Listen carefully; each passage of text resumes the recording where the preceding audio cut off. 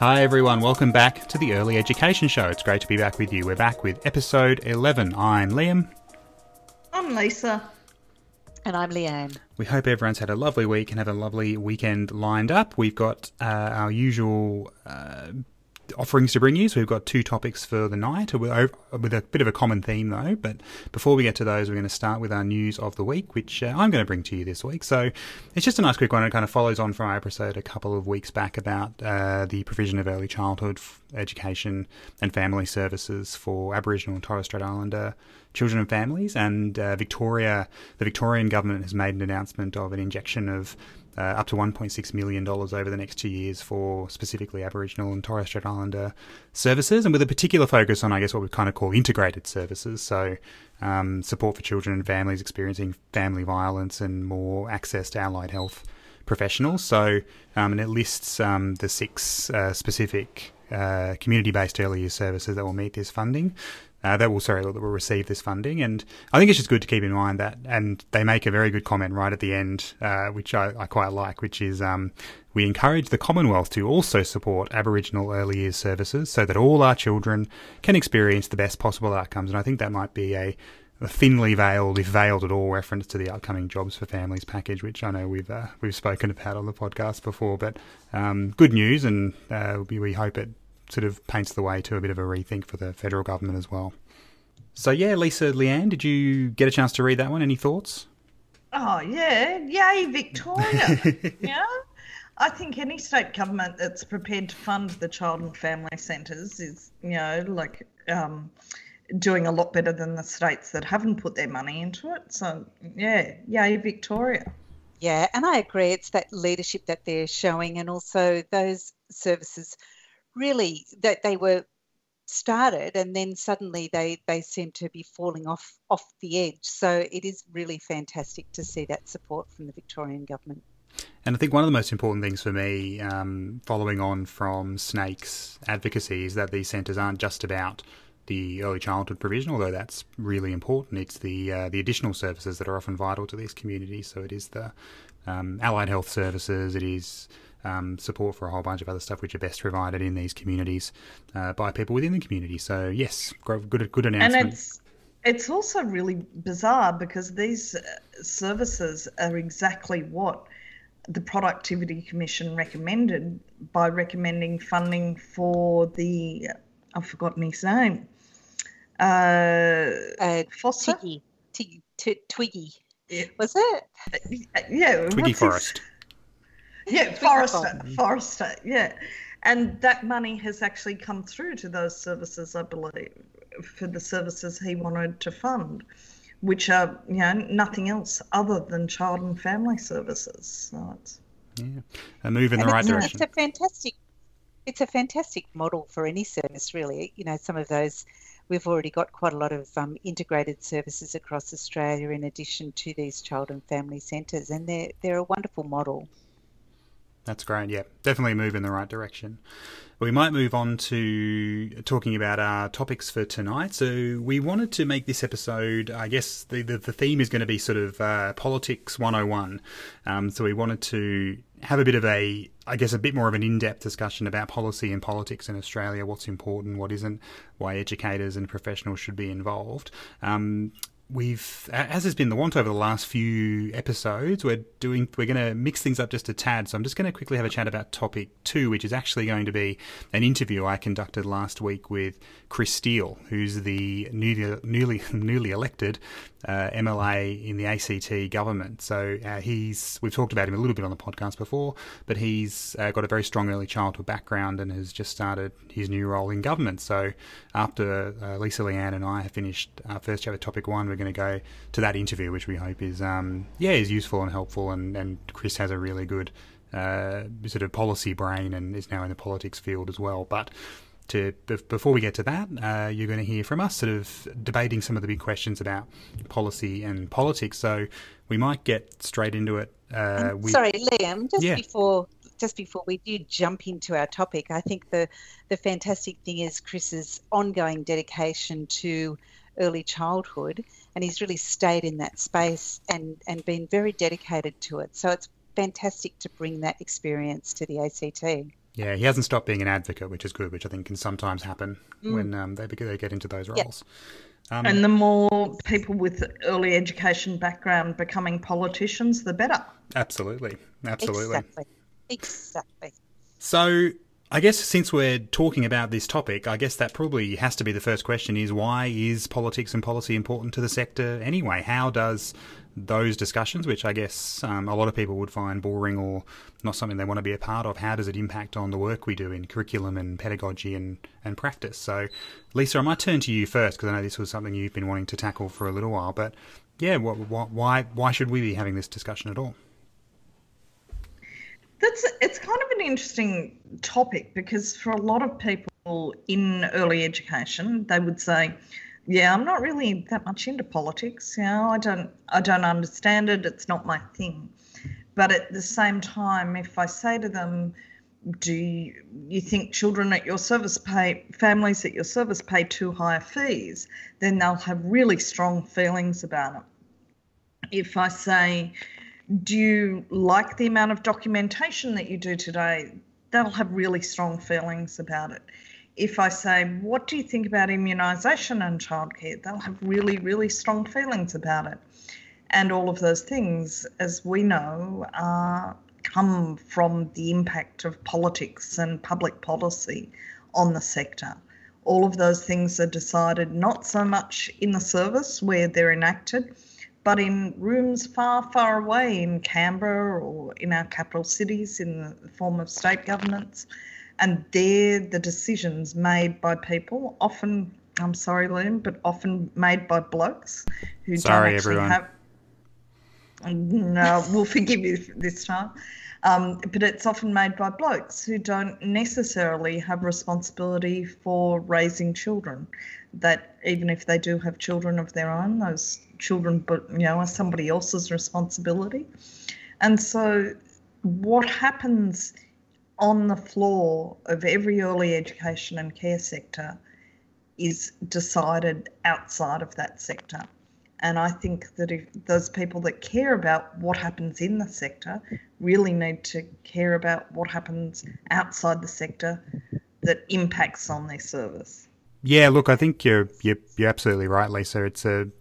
We could probably spend the whole hour-long episode talking about why that's the case, but you're absolutely right. The importance of educators getting involved in this. And I think one of the comparisons I make is in things like probably nursing and teaching for many long time ago, is a big political change was enacted by the people doing the work. They became very quickly very skilled and knowledgeable about how to engage politically, how to engage with policy and decision makers.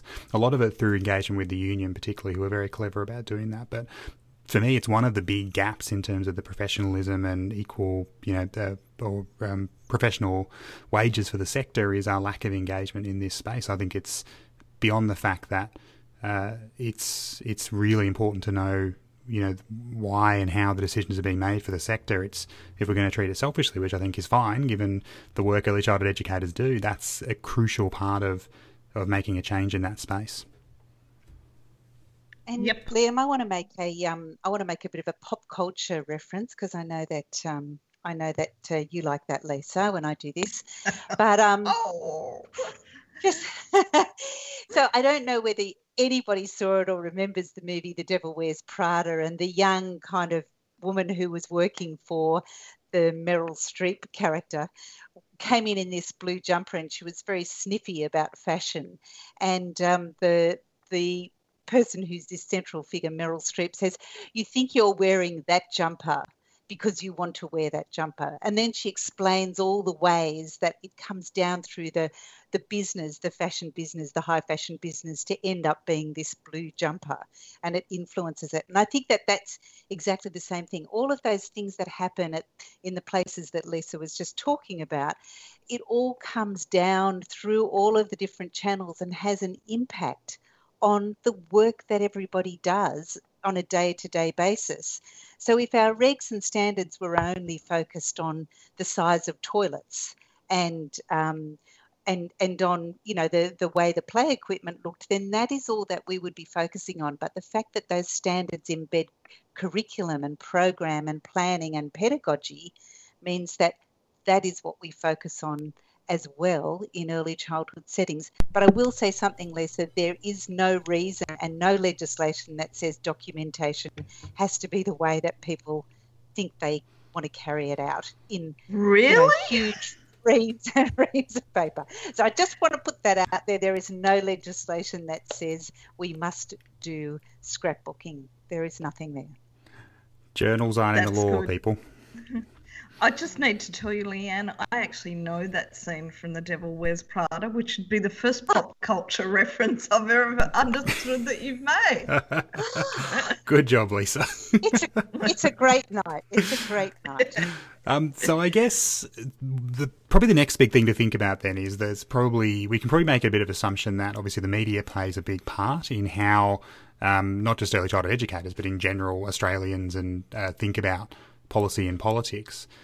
Lisa, your background as a journalist and a thinker on these sort of topics, what are the things you're worried about in terms of how educators are engaging with early childhood policy through the media? I think that primarily people don't understand that as impartial as media pretend that they are,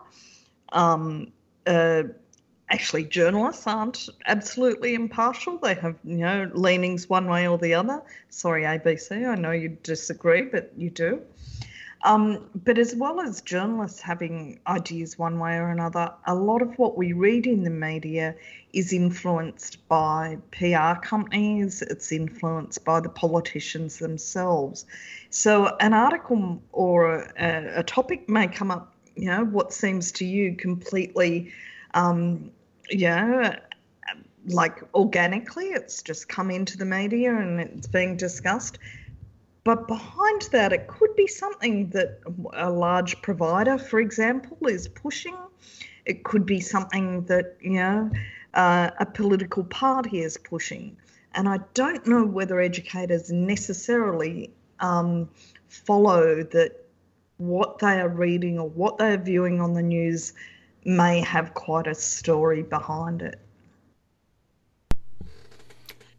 And also the different print media particularly favours particular ideology as well. So if you open up something like, for example, the Daily Telegraph, then you're going to most often get an ideology through that paper that favours the Liberal government. Yes? Really? Oh, I didn't know. Sorry.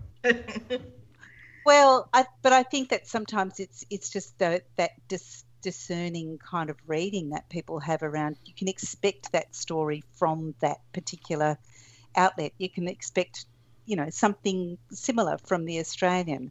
And I think if people think that there's impartiality there from journalists, then it's exactly as you're saying. It's just not. It's not going to happen. Yeah, and I think even moving away from even a left-right bias, which you're right is absolutely there, I think there's also just in terms of how early childhood is positioned even generally in the media, so even in publications that we would say would maybe be more biased towards facts and evidence, still, don't really treat early childhood as that serious, so it's still... You might get the odd fun story about something happening in childcare. You only need to look at when the latest, the new edition of Staying Healthy in Childcare, Staying Healthy in Early Childhood comes out, and the only stories that come out of it are birthday cakes are banned, and that was even run on the APC and in the Fairfax papers as well. So I think we also need to be really careful about just the bias, which is born of, decades of, well, it's just playing with kids, the bias against taking the sector seriously. And that's far harder to argue and fight against because it's pretty easy to make the left-right arguments and people sort of go off into their corners and fight that out. But even just getting, reputable or decent media to just take the sector seriously, I think is a huge challenge. But I think with some of those stories, Liam, you've got quite inexperienced journalists on those stories, and so they look for a hook, which is really, the blowing out of the cake and can nobody have a birthday cake anymore? Can we never celebrate Christmas anymore? All of those things, because quite often it is the younger, less experienced journalists that are trying to get a quick story away, and they're looking for any kind of comment that they can. Well, also in the current media, and they just put it out there. Well, also in the current media landscape, young and inexperienced journalists are basically all that's left. I think they're the only ones the media companies can afford. Is that mean? That's always true. Yeah, no, I don't think so. But I do think that they are put on those sorts of stories, and I think that the other stories, we do get a reasonable level of understanding in some of those other stories through the outlets as well. When those journalists have children, young children, they're more willing to kind of listen and hear some of that as well. But it's not always unbiased, as you're saying.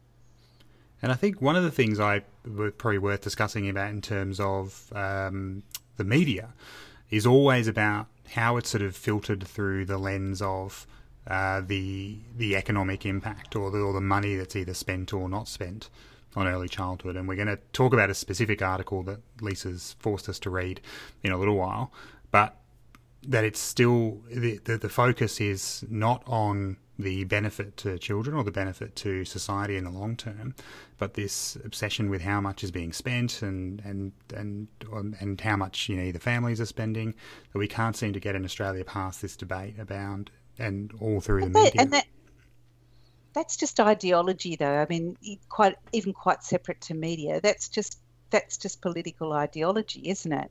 So if you go to, for example, the Liberal Party website, which I sort of happened upon when I was having a look around, you see that they are working towards a lean government that minimises interference in our daily lives and maximises individual and private sector initiative. So that's going to influence the way that they approach their policy. And Labor has it's built on the twin themes of social justice and workers' rights. So we're going to get a different ideology coming through. And I think that's really been demonstrated in the way that early childhood education or childcare has been managed in the last eight years, effectively, or 8 to 9 years, because you've seen two completely different ideologies influencing the landscape. One of the really interesting things I think about ideology is how often you can actually work out what a newspaper's ideology is by reading not the articles but by the comments under the articles. I went and looked at a childcare article. It's the one that we're going to discuss in a minute, but I'll just read you some of the comments that were under it because I think it shows a lot about what the ideology of the particular newspaper that it was printed in, who the readers are. I'm going to have to put a warning label on this episode now, Lisa. Thank you. Brace yourselves, everyone. Okay, here's a beauty. Why is the modern day woman too lazy to look after her own children? I think we should be told. Or why should taxpayers pay for other people's children? When Kate Ellis and Laborites come up with these grandiose ideas, is there not one journalist to ask them how we will pay for it? These ideas are great when we are in surplus and can afford them. The grandiose idea they were talking about was preschool for 3-year-olds. Or the last one is the cost of childcare started. Sorry, I've adopted a grumpy old man's voice because that's who I imagine saying it. You sound like Media Watch. Yeah. The cost of childcare started going through the roof when the socialist left started referring to them as early learning centres. By doing this, implementing massive regulations and changing the whole focus of what childcare centres were meant to be has meant childcare will never be affordable unless heavily subsidised by the taxpayer. Surely kids can have a few years of playtime, focused childcare with fewer regulations, but quality staff rather than overqualified staff before they start their educational run at age 5.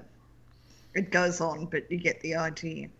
And those sorts of comments tremendous. were just, there was 153 of them. I gave up after about the first 50 because I thought I'd slip my wrists if I read any more. But likewise, if you look at the comments from a more progressive paper, often written by childcare workers, there'll be things like, why can't we find money to do this? It takes a community to raise children. Those sorts of comments get written. So if you're never sure what sort of newspaper you're in, just check the comments under the articles and that'll give you an idea. And often with the Australian, the comments may be indecipherable from the actual article, to be fair. I mean, that could have been a Judith Sloan article you just pieced together there, Lisa. But, well, maybe we might do a bit of a deep dive into a specific article and we'll link to it directly in the show notes. But I know, Lisa, you think this article gives us a bit of a window into some of the political issues in Australia around this, but it's an article by Nick Cater with the somewhat telling headline, and this is after Kate Ellis's National Press Club address. Compassion's fine, but ignoring fiscal reality won't pay the bills. That was my attempt at a Media Watch voice, by the way. But you wanted to, I think break this down a little bit, Lisa. Look, I do think that this article shows some of the major themes that we're fighting over in early education at the moment between the left and the right. So it was printed in The Australian by a very right-wing writer in a very right-wing publication. And so, as Leanne pointed out before, what the less progressive side of politics believe is that there should be small government, that there shouldn't be a lot of taxpayers' dollars spent on things, and that really things like early education and care should perhaps be something that's taken on by parents rather than by the economy. So, he goes into quite some strong attacks on Kate, but he says he pulled out one of her comments was, I don't think that Australian early education and care should be cheap, but I think it should be affordable. And he says, it's difficult to pair those opposing adjectives, expensive but affordable, unless one believes in magic, as Labor apparently does. So what that one's about is, that conflict between taxing and not taxing. So the conservative side of government says government shouldn't spend much money because if they spend a lot of money, they've got to tax people more. Whereas the progressive side says, things like childcare, early education are for the common good. Therefore, we should tax people and spend that money on that. So that comes out in the very first, paragraph, that difference. We then go on from there to a thing where he says, in the real world, the shortfall between what childcare services cost and what parents can afford must be topped up with taxes. In the real world, we're staring at almost $500 billion worth of government debt. In La La Land, on the other hand, it's about fairness, equity, and social justice, the touchy-feely drivers of public policy that got us in the mess in the first place. So he's clearly beautiful. Yeah, he's clearly putting, on one side there's high taxation and you get the touchy-feely things like social justice, or in the other word you get responsible government without, a big debt. You've got a government that's in surplus.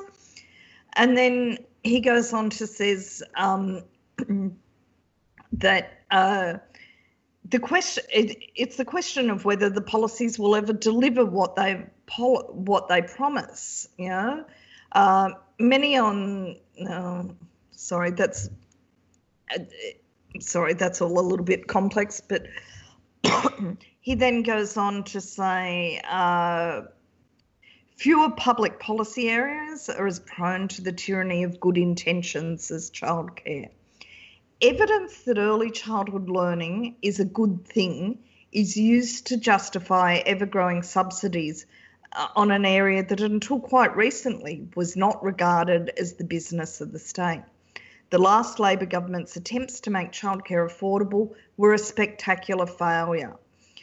And he said that the reason for that was that Julia Gillard's high-minded goal of better educated staff has added $50 a week to the cost of childcare. And that's one of the key things again. It's about the battle for the NQF, is the aims of the National Quality Framework, which is to give more and more educated staff, more educated educators. Is that a good thing? Or is it in fact just some, Labor high-minded goal? And, in the less progressive side of politics, it shouldn't exist. The National Quality Framework shouldn't exist because it pushes up prices. But his real beef is what he calls the balmy socialist centrally planned scheme that should have disappeared in 1949 with the fall of Ben Chifley's government. What was that? That was buying childcare places in bulk from private operators and negotiating down the cost. So he's saying it would never happen. And he's then got a line that says, bureaucrats will be required to calculate the number of kids requiring childcare in each suburb and ensure that the right number of places be made available. And to him, that is the absolute epitome of ridiculousness. Whereas really, that's what a lot of us would think would be really good planning. He actually compares it to Stalin, I think, in my favourite part of the article. I think he's suggesting that's basically what happens in Soviet Russia with food.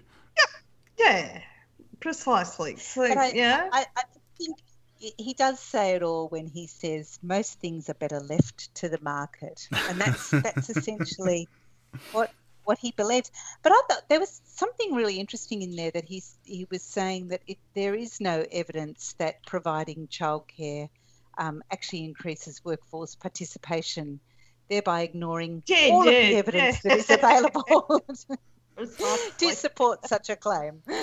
Well, ignoring evidence is a prerequisite, I think, for writing this kind of article. Yeah, but it is. But, you can just see, how someone who believes this sort of ideology would read this sort of article and have all their views on childcare affirmed. Whereas somebody on the more progressive side would read an article by someone, where they're talking about the need for higher qualifications and stuff like that, and need for planning around childcare places, and that have all of their biases confirmed. But what you need to do when you're reading as an educator is to work out which of these two are coming from where, and what is the impact of that kind of difference in ideology on the things that affect us in the services. And that's sort of bringing it back to the sort of headline question or topic of this one, which is, why do we need to know this stuff? Is you need to have a position on that, I think. Now, I think the Nick Hayter's article is as usual, a sort of inflammatory nonsense, but although I think all three of us would strongly disagree, you can make a sensible, reasoned argument as to why you personally don't think that the government should fund this kind of thing. I completely disagree, and all the arguments about the benefits of the entire community, blah, blah, blah. But if you wanted to make a rationalist economic argument saying, look, it's families, you have children, you pay for it, you can make that argument. But, as an educator, that's a political view. And then you need to decide, well, or do I agree with that view, or do I agree with the view that it is actually the government's responsibility to fund, just the same as we fund primary and secondary education, just the same as we fund, hospitals. Because I think one of the key things, which is why I mentioned the reference to our buddy Joseph Stalin, if we think back to last episode when we talked about the US, the universal provision of early childhood in the US was literally destroyed because of this ridiculous fear of that it would lead to some communist totalitarian state. And this is not a million miles from that. So there is I don't think we should pretend that this isn't an ongoing political battle that we need to fight, and we need to be really clear about what the aims of this stuff are, and that as an educator, you need to be politically aware about about where that stuff's sitting. And be firm in views as well, like really, clarify your own views on these things, because it's much easier to read this stuff when you've got firm views and values, because you can just dismiss it and say it's rubbish. For sure. One of the things that someone, I remember very early on in my political career, someone said, gee, it must be so easy for you. You just always know, what your opinion on something is going to be. And I went, yeah, but it's not because I just, decided to stick with one side or the other. I have such a commitment to social justice that once you have that commitment, you always just fall on the right side of the decisions. And I think that's probably why the three of us get on so well, because we don't even have to discuss anything and we know which side we're all going to fall on. We do occasionally have our... We need to find some more disagreeing topics. We don't agree on everything, but I think that there is, that very strong view about, as you say, Lisa, social justice and children's rights. And it's unbelievable that this sort of stuff is written still when we're supposed to be a bit more enlightened than this. Well, we've ranged and roamed far and wide, I think, over this topic, and we've covered a fair bit. It's probably given people a lot to chew over, but we will be, as we sort of said, we'll be coming over to an interview I conducted last week with the new ACT member of the Legislative Assembly, Chris Steele, after a brief musical interlude. So stay with us, and we'll be back in just a second.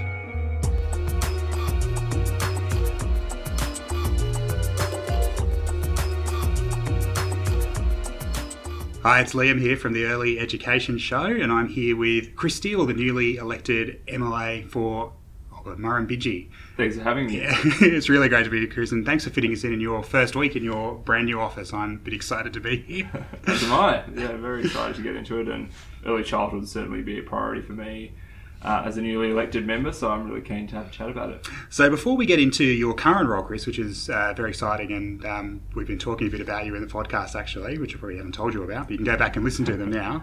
I'd really like to get a chat to you, or have a chat with you just about your sort of personal journey in early childhood, and I'm going to flick something to you, which you might have forgotten. Facebook, that ridiculous Facebook on this day feature reminded me of a day, 2011, so 5 years ago, where we first met, which was at the signing at the Legislative Assembly of the National Quality Framework going into law in the ACT, and that was when we first met a bunch of other early childhood advocates when you were working for Minister Joy Birch at the time in the ACT. But I don't know, was that your first sort of working for Joy Birch, was your first sort of exposure to early childhood? Actually, it goes back a little bit further than that. So I actually worked for the Beazley opposition.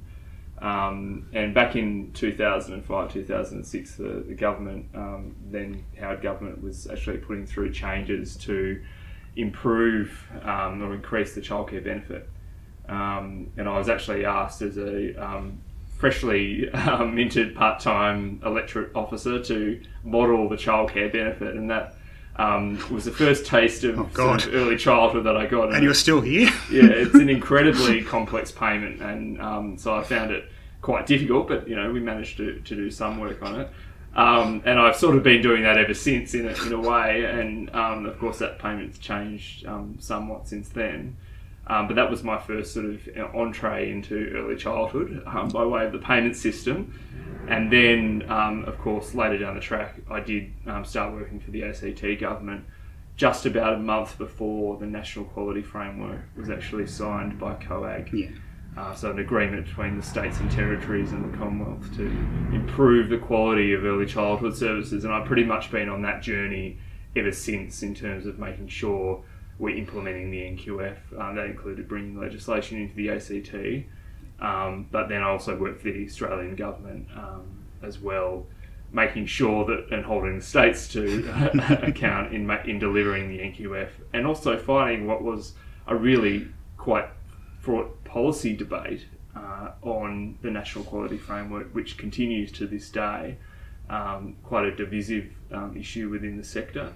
And that journey continues, even though I'm in a new role, and there's certainly more milestones to go with the NQF, with the 2 teacher degree qualifieds by 2020 in all long day care services over a certain size, and also in 2018 making sure all staff are actually qualified and not working towards as well. Yeah. So I think that probably takes us, I'm going to lay out your career for you. You can get me when I'm wrong, when I've gone wrong, Chris. But I think that takes us to about 2012, 2013. And then the next time I heard of you or saw you, I think you were working for Kate Ellis, who had just been appointed. Now, there was the slightly bizarre split between her and Peter Garrett at the time, but she had some ministerial responsibility for early childhood. I have a feeling... Split in portfolio only. I just never knew who... I think I just wrote both of them instead of annoying one of them at a time. I think I might have invited Kate Ellis to the centre I directed at the time. I think you may have come to visit, which was Bluebell in O'Connor. So that was the next time I saw you. You'd then moved up to working with... Kate Ellis, that obviously gave you, with your already existing knowledge and background in the early childhood space, but then how was that sort of translating that to the national level? And actually probably be good to hear specifically about what was your work involved then with advocates? How did you get to know, what organisations did you sort of work with, and how did you find that relationship? Yeah. So in terms of the transition to the federal, I think it was quite easy because these were national reforms that we were dealing with. So I learnt how the ACT had dealt with the NQF. And it's slightly different in each state and territory, and there are some nuances there. But it was simply just increasing the size of the number of stakeholders that you had to deal with, and all of those sorts of things. So I started to work very closely with the early childhood sector, and I think it's fair to say that not that long ago, we're talking sort of within sort of 6 to 8 years. The early childhood sector's come a long way in terms of their advocacy. Back at the start of the NQF, I don't think they were as sophisticated in their advocacy, but they were forced to actually improve to make sure that the early childhood sector and children were represented well, both in the media and in internal advocacy in relation to government. So I think it's come in leaps and bounds, and there was quite a big debate between different stakeholders, and I think, to put it on the record, there's one particular stakeholder that has opposed the NQF right the way through. It's the National Australian Childcare Alliance and their state branches, and then pretty much the rest of the early childhood sector that were prepared to stand up for children, stand up for quality, and support the National Quality Framework, because they saw that even though these were really challenging reforms, that they were so important for Australia's future prosperity that they needed to be implemented. And that's actually put us on a really strong base now to be able to embark on other reforms to improve access to early childhood services as well. Well, I think the National Quality Framework reforms have actually been internationally held up as some of the best policy around early childhood out there. And it's still obviously in the rollout phase. You can always improve on things. But, I've heard from... some Canadian and US academics just going, oh God, how did you manage to get a national system that actually upholds quality? So I think it is. I think you're absolutely right, and probably guilty of this myself, is not recognising how important that structural reform is, and the need probably, as you said, to keep advocating for it. Just because it's in place, we probably need to make sure that continues. So for your time working for Kate Ellis, I guess, gave you that national focus, and then your next role was working with ECA, which I want to talk to you a bit later when we get into a little bit of a chat about advocacy. But you obviously then announced, it probably feels to you about, 10 years ago, but a few months ago, your candidacy in the local ACT elections. Did you want to talk a bit about why you sort of made that decision to sort of stand and then successfully be elected? Well, there's only so much you can do in a community organisation advocating. I think there's a lot you can do, and we can chat about that in a second. But I sort of had felt that as an advisor, I'd done my dues as an advisor, and I'd done my work as an advocate in the community, trying to lobby government to improve the quality of early childhood education, improve access to quality early childhood education. And I wanted to amplify that advocacy, which is why I thought running was a good idea, and that was the one way to do that, actually be in the room making the decisions around these policies. And so that's why I stuck up my hand, and it was definitely not a fait accompli as to whether I'd be pre-selected or then elected. But it seems to have worked out, which is fantastic. So the ACT likes to keep people hanging with the Hare Clark system. well, that's which I right. do not have time to get into here or at any time probably, but... So it has been, successful, and now I'm sort of in the stage of working out how I'm going to advocate here in the Assembly on these sorts of issues, but I've got a few ideas. Wonderful. That's right. Well, it's only week one, so I'll give you a break now in terms of what you haven't got done yet. But so I wanted to talk a bit about your time at Early Childhood Australia. So you were there for 3 or 4 years? Time's compacted. Just over 3 years. Yeah. And probably during that time there was some significant advocacy work that was, I guess, sort of imposed on ECA given what was happening in the sector, but also just some significant work that ECA was doing as well. So, as the peak, representative body for early childhood in Australia, and I'd say children and young people really in Australia as well. How was the move sort of, from government advice and working in that policy space to working in, I guess, having gone from meeting with advocates to becoming one yourself and being in that role? What were some of the big successes and challenges for you in that sort of time? Look, I think coming from government, it was a really great opportunity rather than sitting at the strategic policy level, actually getting down into the detail and grappling with the evidence and actually leading the policy debates, really, because I think a lot of this stuff comes from the sector. It doesn't just come from government. So one of the big successes I'd point to, firstly, was making sure that the NQF was embedded. It wasn't, a fait accompli that the coalition government was going to continue to support the NQF. They ran a very significant campaign against the National Quality Framework just prior to coming to government in 2013.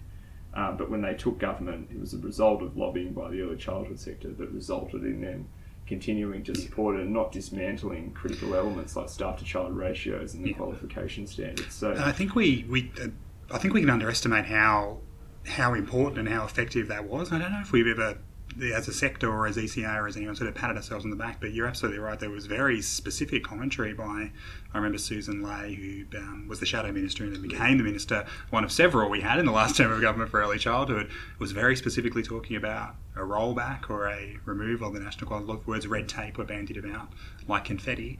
That didn't happen, and even I think they had to eventually be pretty clear their strong support for the National Quality Framework, and that was, I'm regularly sort of having a go at advocacy not being good enough, and that we're a bit too disparate, and we're a bit, but there's actually pretty successful advocacy initiative, and you're right, it's worth acknowledging that. Yeah, so that was the I think something that you're quite right, hasn't been acknowledged enough, and it was really a huge win. Then the Productivity Commission inquiry, which was an election commitment by the coalition, the 2013 election was implemented. So the Productivity Commission, so primarily in economically focused, not exactly body. A lefty think tank. No, but not all, but also not very much focused on social policy either. Yeah. At least from a holistic point of view, went away and did this inquiry into childcare and early learning, and the inquiry really lasted around 2 years with multiple stages, multiple draft reports. And it was a particularly fatiguing time for the sector because they'd just come from continuing to implement the National Quality Framework and then having to be engaged in this, which they knew was important and they knew that it was going to be influential. Yeah. And so the sector, I think, really rallied behind making sure that they were involved in that. Perhaps there wasn't the level of cohesion that there could have been, but I think there was an attempt to try and make sure that there were shared messages being put to the Commission around the National Quality Framework, making sure that was maintained, but also trying to come up with some sort of new system that would actually increase the number of children currently accessing quality early childhood education programs. Yeah. And I have to say, at the end of the day, I don't think the Commission got it right. I don't think that they got the evidence right. They didn't assess the evidence, I think, the way that academics would have, and certainly other countries have overseas and other governments have overseas. And as a result of that, the reforms that they put up, I don't think quite hit the mark. And that's why even when the coalition government looked at the recommendations, they came up with a package that was quite different in a lot of ways to what what had been recommended to them. And I suppose it was kind of inevitable given, you're right there, an economic sort of productivity inquiry model, they're not going to be looking at the social policy, then they were directed to some extent, pretty low down on the terms, a reference I seem to remember, but you're absolutely right. So we've talked occasionally in the show in the last sort of 10 episodes or so about the government's proposed reform, so the Jobs for Families package. It's been a long time coming. So the government came to power in 2013, did the Productivity Commission review, and basically sort of proposed their reform package as a response to that. It took quite a while, and now won't be due to start until 2018. So this is a long period of time. The sector's been sort of waiting for reform. Look, I've always been pretty critical about the package for a variety of reasons, and so have sort of Lisa and Leanne. But as you said, the sector's very diverse and very fragmented on this. There are good parts of the package. I think they're outweighed by the bad parts of it. So particularly the risk to closure of the budget-based funded services for Aboriginal and Torres Strait Islander children, the work activity test, it creates a lot of these issues. The fact it's called the Jobs for Families package gives me an idea of what the government's thinking of. It must have been. It would be very difficult, I'd imagine, being in a peak provider when you have to work with the government and you're looking at sort of improving, I guess, what's a bad package, and I don't want to put you in a difficult position where you want to disclose how difficult that part was for ECA, but I think that's been a very, so when I sort of say the time you've been in ECA, it's been probably a very difficult advocacy time. So we're looking at, we've had stalled reforms, we've had challenging reforms put up. What's it sort of like to have to navigate that and deal with stakeholders and deal with governments, deal with crazy bloggers like myself or Leanne or Lisa? Well, it is part of the difficult role of a community organisation in trying to work with government. I think a lot of these organisations are trying to be as pragmatic as possible to the government of the day, trying to work with them to get the best out of the package. And there's no doubt that there's a significant amount of money on the table here. So in a sense, that is a success of the campaigns run by the early childhood sector to get extra investment. Because that was the primary issue, is we weren't investing enough in early childhood education and care. And this was going to put in an additional, what was 3.5 billion, now is 3 billion, and may even be less than that. We don't know. But it does create challenges. Challenges around values, because all of the organisations that are lobbying have their own set of values, and their members hold them accountable to those values, and one of those is protecting the rights of children, their right to education in particular. And if the package doesn't deliver that, then that creates tension, and for some children it doesn't, and the activity test is the fundamental barrier there, because there's a lot of children whose parents simply don't work, and they're the most vulnerable children, and most need to access. And some of those children are in families that do earn over a certain threshold as well. And the threshold that they were looking at 65,000 family income, captures a certain number of children for a minimum level of access. But there's a whole range of other families there that will receive $0 as a result of this activity test, and that's a real problem when we really want the end goal to be improving the participation of children in early childhood programs and having full participation for certain age groups. So I'd say that's probably one of the most problematic parts of advocacy, both for ECA and for the rest of the sector during that time. But turning around to some very positive steps, even probably just in the last few weeks, the discussion about extending universal access to preschool to 3-year-olds has really become a bit of a national talking point, and I know that's something that Early Childhood Australia has been pushing forward for a long time, along with a whole range of other advocates as well, but they've had some specific campaigns, particularly the Early Learning Everyone Benefits campaign. And obviously that's been pushed forward again by Kate Ellis's recent National Press Club speech, where she's looked at really reframing the debate and looking at the reform, a big picture reform for the early childhood sector. So you just as an advocate and from your time at ECA as well, are you happy that's sort of suddenly really sort of shot to prominence? Yeah. Well, it's funny because we're talking about it as sort of the next big policy reform. But the reality is that all other countries, developed countries in the OECD, have already done this. And, the latest cab off the rank is Ireland. They basically implemented a program of universal access for 4-year-olds like we did back in 2009 and continuing to implement.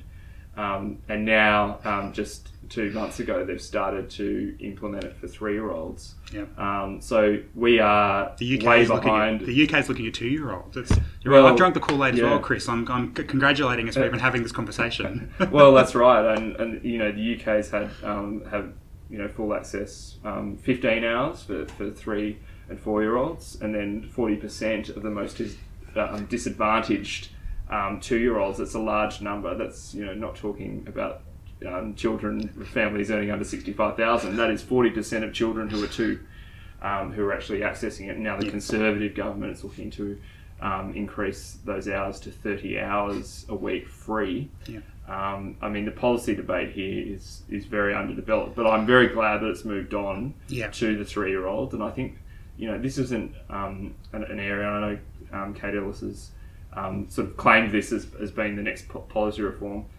There's no reason why this can't be adopted by coalition governments. This is not a matter of partisan policy.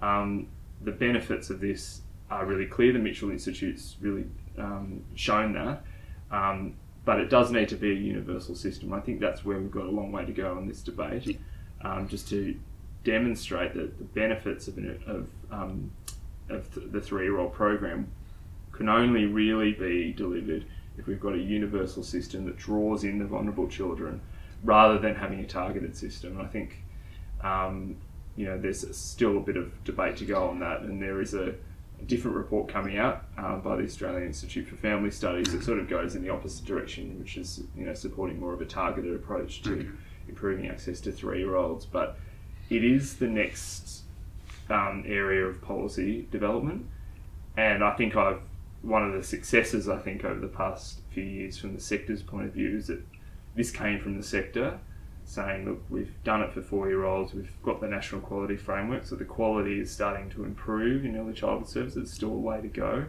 We've got the two teachers in every long daycare centre by 2020, and that will actually enable us to potentially deliver more preschool places.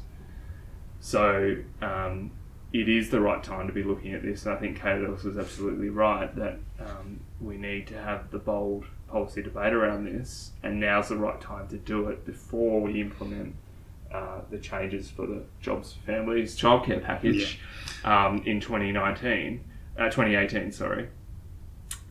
Having said that, there's still a role for subsidies in addition to providing children with universal access, because certainly for the younger age group of the 0 to 3s, there's definitely a role for subsidised access for workforce participation reasons and for early childhood development reasons, and we don't want to lose that in the debate, because I think that 0 to 3 years is really critical for children's brain development and language development, and their access to qualified educators during that period is critical as well. So I always just wonder why we've linked those so tightly, because I think most of the research is pretty clear. If you improve access to early childhood education, the workforce participation improves anyway, and obviously particularly for women.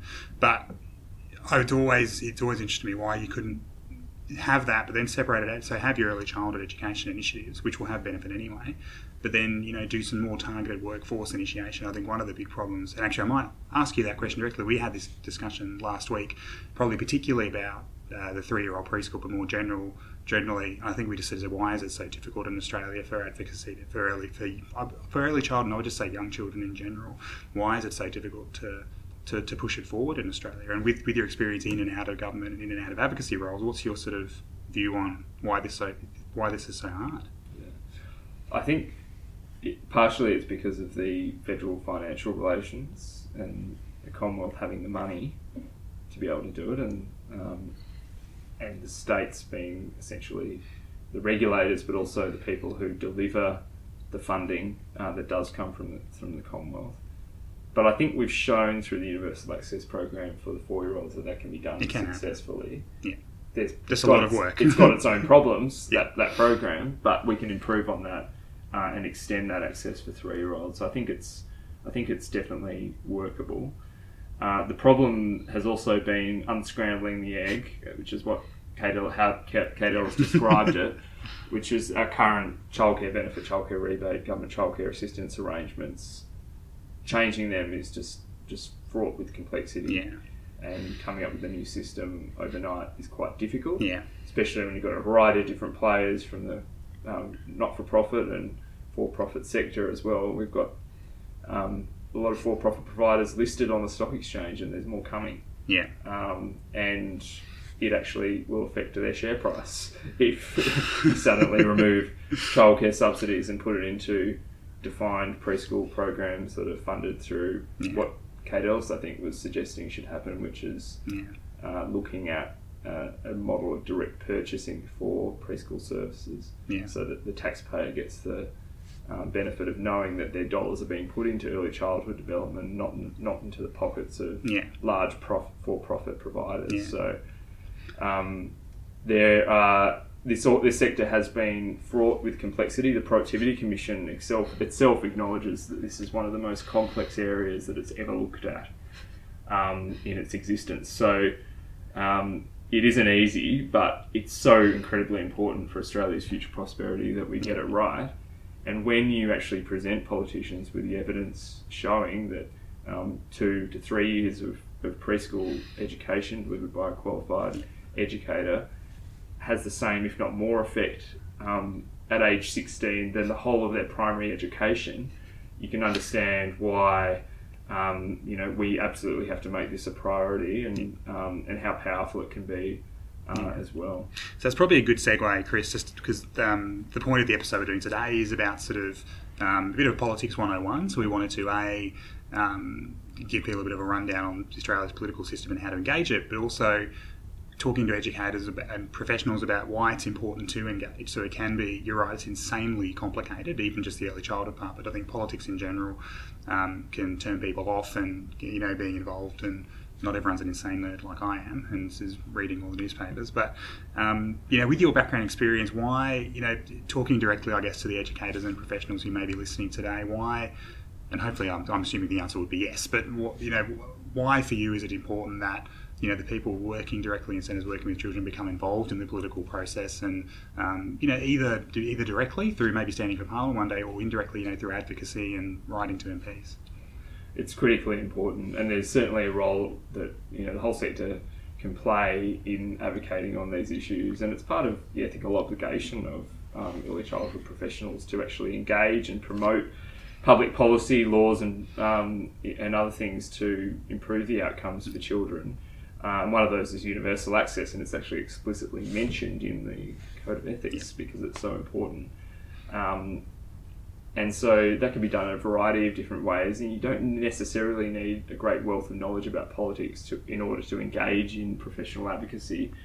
In simply inviting a politician to your centre and showing them what you do is really important to improve that politician's understanding of the early childhood sector and the benefit that it has for children. I don't think necessarily all politicians understand that what happens in childcare centres. They simply don't. They very rarely say no, because it's a great photo opportunity. They'll basically go for the photo opportunity with the children, and then you get them in, you whack them over the head with the early childhood stuff. They very rarely say no. That's right. Well, you've invited me and others to your centres in the past, and it's been a great opportunity to actually see what happens, engage with some of the staff, and you can actually point to direct examples about how a particular programs being run this service has supported a child's developmental milestones. So that's incredibly powerful, and that absolutely needs to be part of what we do. But of course there are other ways as well, joining your professional organisations, whether that be a union or Early Childhood Australia or Quadruple C New South Wales, and engaging in building your advocacy and leadership skills is really critically important as well. And of course engaging online, and that's something that I know you've done quite a bit, but it works because that's where the journalists are, particularly on Twitter, but also where the politicians are, and it's a great way of advocating. But the Early Learning Everyone Benefits campaign is another one, and it's certainly something I encourage people to get behind. It's a positive campaign, so it doesn't have it's not slapping government down for doing something.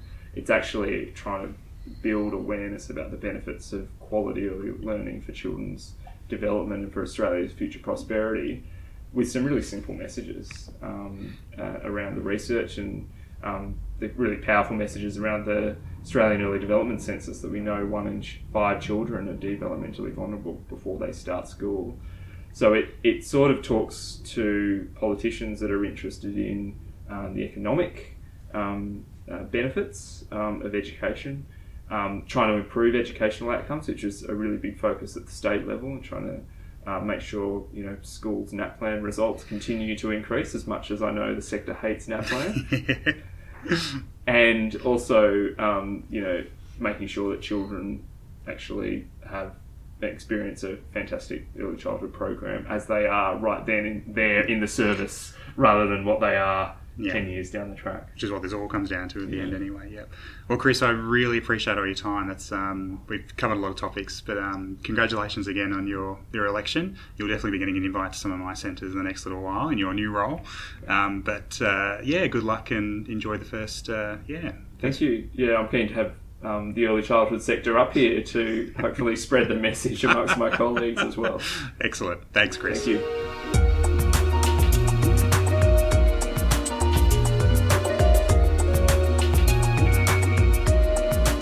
Welcome back. So thanks again to Chris Steele for letting me barge into his still being constructed office. Actually, well, not constructed, but he's still getting in furniture and everything. It was very, very kind of him to do his sort of, I think I'm going to claim his first sort of formal interview in his new role was with the Early Education Show. So there you go. I think I can formally list this as an exclusive now, can't I, Lisa? With your journalist knowledge, can I call this an exclusive now? Oh, I think you can. Excellent. That's all right. And I did say that thanks to Chris for letting me pretend I was a journalist or in any way a decent interviewer. So hopefully that wasn't too hard to get through for everyone. I think you did an excellent job. Oh, yes. Thank you. But let's move on to our recommendations for the week. I think we're all lined up. Do you want to? How about you first, Leanne? Mine is actually across, as they call it, across the ditch in New Zealand, and it is about the government reviewing the early childhood curriculum, which is the Te Whāriki, and it's been in place for 20 years, and it's actually up for review. And it's a great little article, and I think the thing is that it does tell us about that government influence and political influence on pedagogy, because this is going to be examining whether it still has the right relevance and is robust for children into the future.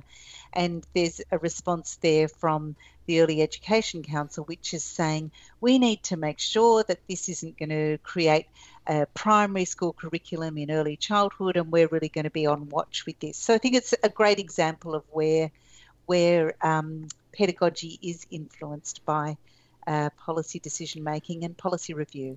And it's definitely one for Australian education professionals to follow, because the National Quality Framework reforms, and particularly the early years learning framework parts, so the curriculum parts, were heavily influenced by Te Whāriki. So where that goes will probably be an interesting, we'll probably raise some interesting questions for Australia as well.